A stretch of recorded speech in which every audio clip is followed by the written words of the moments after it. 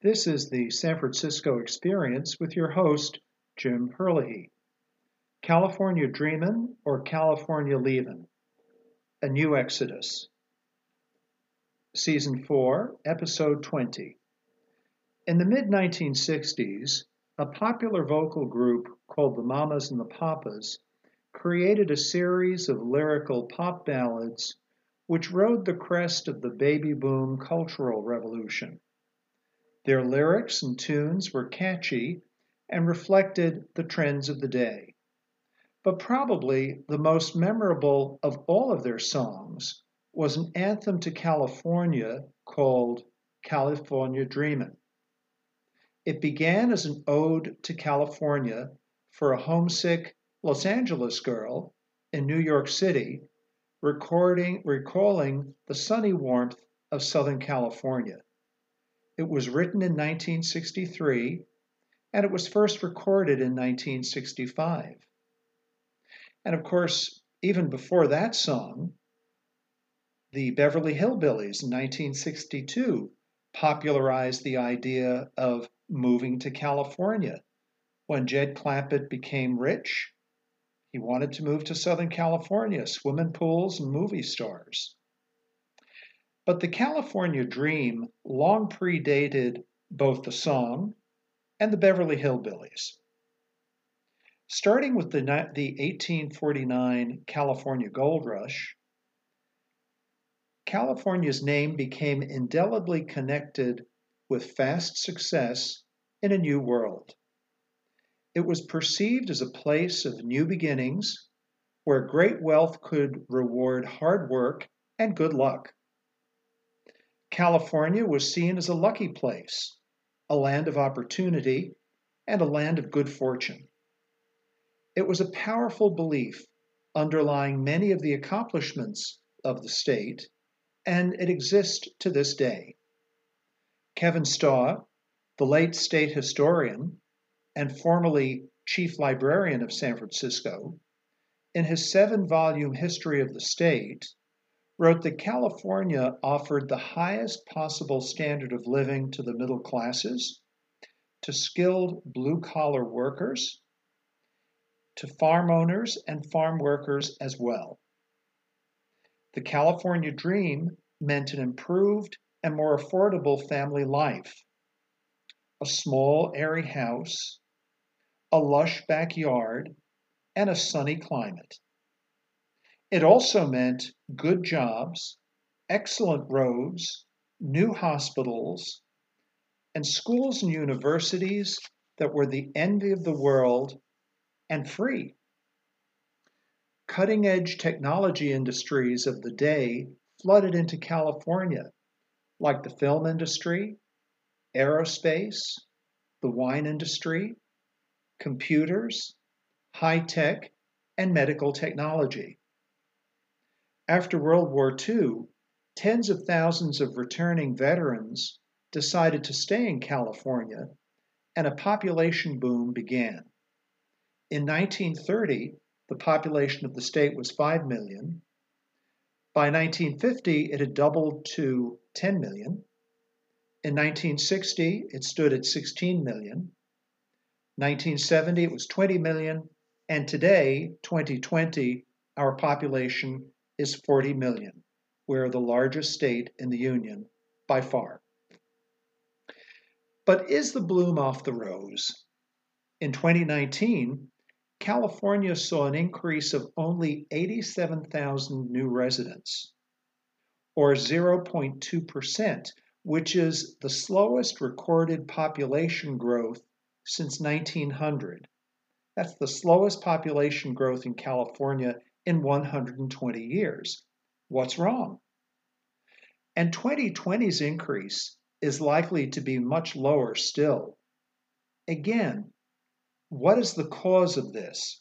Well, of course, COVID-19 is going to have a major effect on the 2020 population number.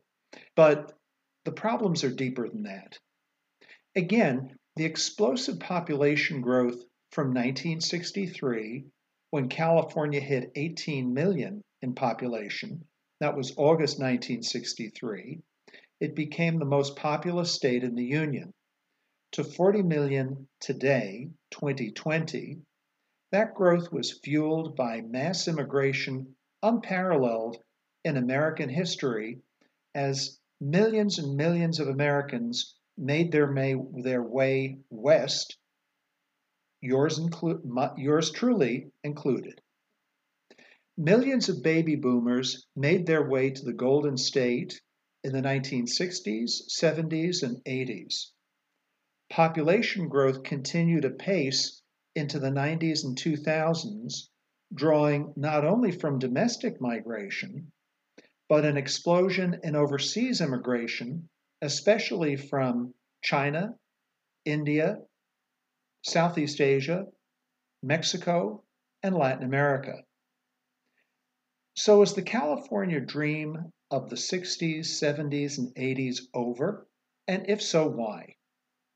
Many of the original attractions that spurred population growth in the first place are still present. Pleasant climate, economic opportunity, and relaxed lifestyle. But at the same time, some significant structural changes in the state have made California a very tough place for the middle class to live, and for young folks starting their careers or starting a family, it's made it even more difficult for them to exist and prosper in California. In today's podcast, we will explore some of the reasons and where people are heading as they leave California. But while California was expanding at a rapid clip in the second half of the 20th century, there was an equally powerful, though quiet, movement which was urging caution for the breakneck growth in our state. And that group was the conservationist, or as we know them today, the environmentalist. President Theodore Roosevelt championed the conservation philosophy in the late 1800s and the early 1900s when he criticized the laissez-faire, often wasteful and dirty production practices and exploitative policies of the quickly industrializing U.S. economy. But nowhere else than California did that debate and the confrontation between opposing parties reach its peak. The challenge of economic progress and preservation of nature hit an all-time high in the debates over the construction of the Hetch Hetchy Dam in Yosemite National Park. The dam and its sophisticated water system, which brings melted snow, Sierra snow, from the Sierra Mountains 150 miles down to the coast of California, continues to supply fresh water to 2 million residents of San Francisco and the Bay Area to this day. And again to this day, San Francisco's water supply from the Hetch Hetchy system is among the cleanest water supplies of any major urban center in the United States. And that includes New York, which is renowned for its high quality drinking water. John Muir, the founder and leader of the Sierra Club, bitterly opposed the building of the dam and is said to have died of a broken heart when the project proceeded. In 1903, President Roosevelt toured the Yosemite Valley with John Muir, who always tried to minimize the commercial use of water resources and forest. Muir wanted nature preserved for its own sake, but Roosevelt had a more pragmatic view, trying to balance good land stewardship and economic development. Roosevelt created the U.S. forest system to manage the nation's forest and to conserve them. And of course, they continue doing that to this day, and somewhat controversially here in California. And I might add, with regard to the Hetch Hetchy system, there was a legislative proposal in the last 5 years to dismantle the Hetch Hetchy Dam and the Hetch Hetchy water system by the same group of environmentalists or the descendants of those who were originally opposed to the Hetch-Hetchy system in the first place. So that issue has not yet gone away, the Hetch-Hetchy water system. By 1970, environmentalism had reemerged on the national scene with President Nixon creating the Environmental Protection Agency. Tensions rose between debates over public lands and environmental politics. And California's conservation and environmental movements came together as a potent political force. By the early 1970s, California's population had grown to 20 million people. Silicon Valley's fruit orchards were being plowed under to build new houses, shopping malls, and tech facilities. The same was happening in Southern California, only at a faster pace and a bigger pace. San Francisco, however, was very early in the movement to halt unrestricted growth. In 1956, as neighborhood activists became sensitized to proposed new freeways, decimating, dividing, and isolating established neighborhoods in San Francisco, an anti-growth political movement took shape. A series of freeways through Golden Gate Park in San Francisco and through the downtown area were canceled. Newly empowered and realizing that they could freeze development in residential and commercial neighborhoods, very restrictive planning and building codes were widely adopted in San Francisco and throughout all of California, leading in part to today's unaffordable housing, because we have a lack of housing, and contributing to the explosive homeless problem throughout the state. But the anti-growth binge was not solely targeting freeways and new housing, but it also targeted new infrastructure. And here are some examples. California's last power plant, electric power plant, was the Diablo Canyon plant, which began construction in 1968, 52 years ago. It was commissioned in 1985 and 1986, i.e. 35 years ago, when the state population was 26 million. And it's slated to be decommissioned in 2025, and really not to be replaced. California's last dam was built in the 1970s, the New Melones Lake Dam. Our last reservoir was built in 1967. Our last oil refinery in California was built in 1979. And over many of our oil refineries in California are over 100 years old. Yes, over 100 years old. Our last freeway built in California was 1993, or 27 years ago. Governor Pat Brown had a huge building boom in California from 1961 to 68, but California has never seen anything like it since, and certainly not before.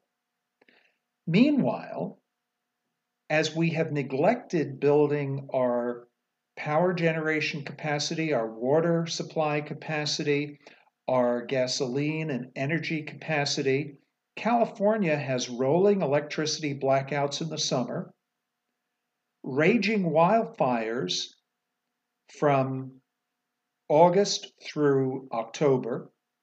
A gallon of regular gasoline averages $3.35 a gallon versus about $2 in other parts of the country. And periodic droughts lead to water rationing. So as you can see from the infrastructure statistics, California's energy and water supply, as well as road infrastructure, has not kept pace with our explosive population growth. How did this disparity between growing demand for energy, for water, and for roads, how did that confront the exploding population? And we seem to have lost.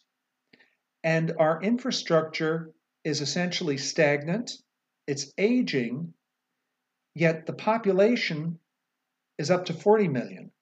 Our infrastructure, however, is sufficient for a population of about 20 million. Well, the reason for this disparity is the fact that in the mid 1970s here in California, there was a great public debate between the pro growth people and the no growth people. You might remember the catchphrase, small is beautiful. The latter, the no growth camp, wanted to see population decline or to be frozen and to slow down any new infrastructure. The growth lobby, however, their mantra had always been build it and they will come. The no growth or NIMBYs, namely not in my backyard lobby, argued don't build it and they won't come. But that didn't happen. Unfortunately, the no growth lobby won half of the argument, and they insisted and instituted restrictive development policies, tying up new projects for years, hoping to outlast the developers. The political establishment went along with that notion, and the environmental lobby continued to argue strenuously in favor of slow to no growth in terms of infrastructure. The collapse of the California Republican Party, which was traditionally pro-business and pro-growth, effectively silenced growth advocates in government. And the state largely became a one-party rule state with environmental lobbies in a very prominent position of power. So where are we now? The unaffordable housing, our high taxes, and the very high cost of living is driving more Californians to leave, added on top of the COVID-19 pandemic, which is also forcing many residents to flee.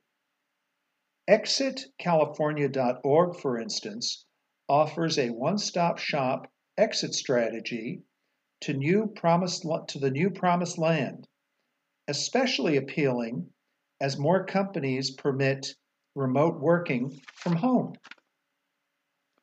A prospective mover browses through the website, picks a state, for instance, Arizona, Idaho, Tennessee, or Texas, for instance, and a host of local realtors, mortgage lenders, and other service providers pop up.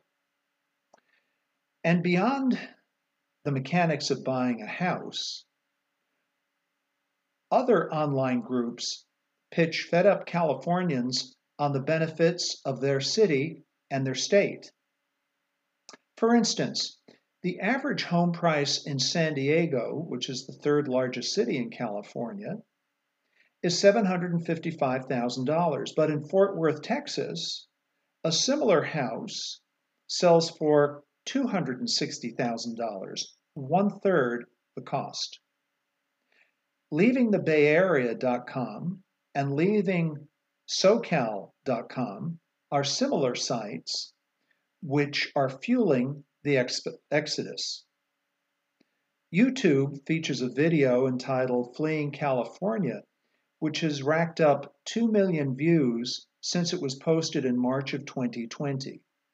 It starts with sweeping views of Los Angeles, palm trees, swimming pools, and Spanish tile roofs. And then it fades to a grainy cityscape of street squalor, tents, drug addicts, and the like, typical of the homeless crisis. It concludes with happy, smiling children in Texas, with Senator Ted Cruz intoning the benefits of moving to the Lone Star State. Joe Rogan, the social influencer and podcaster, recently left Southern California for Texas. But all is not welcome wagon friendliness in the Lone Star State. Texans make it very clear that they're happy to have the Californians come and live in Texas, but they don't want Texas to become like California. Their new mantra is, "Don't California my Texas." So much for the red state dream. And in closing, here are some statistics that show smaller cities gaining ground at the expense of larger metropolises. Since the onset of COVID-19 in March 2020, the top 10 cities with the largest net inflows this year were Jacksonville, Florida, a net increase of 10.7% in population, Salt Lake City, net increase of 9.6%, Sacramento, 7.6%, Milwaukee, 4.5% net increase, and Kansas City, Missouri, 3.9% net increase.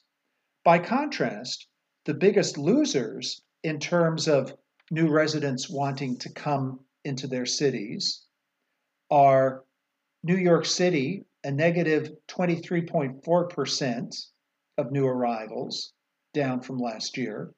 San Francisco, negative 21.1% of new arrivals versus 2019. Seattle, negative 10.6%. Boston, negative 9.9%. And Portland, Oregon, negative 9.6% in terms of net new arrivals in 2020 versus last year. So it looks like the coastal cities are being spurned by movers, while inland medium-sized cities are becoming magnets of growth. But California is still an attractive destination. Once this COVID recession is over and job patterns become more clear, California's prospects will come more clearly into focus. But major change must come to California.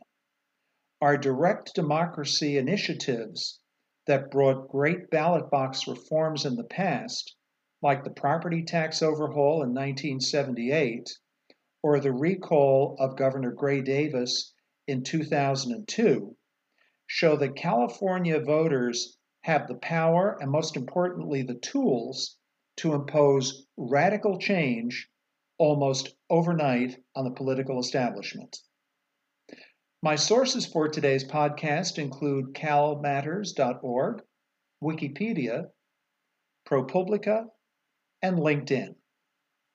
This is the San Francisco Experience with your host, Jim Herlihy, reporting from America's favorite city, San Francisco.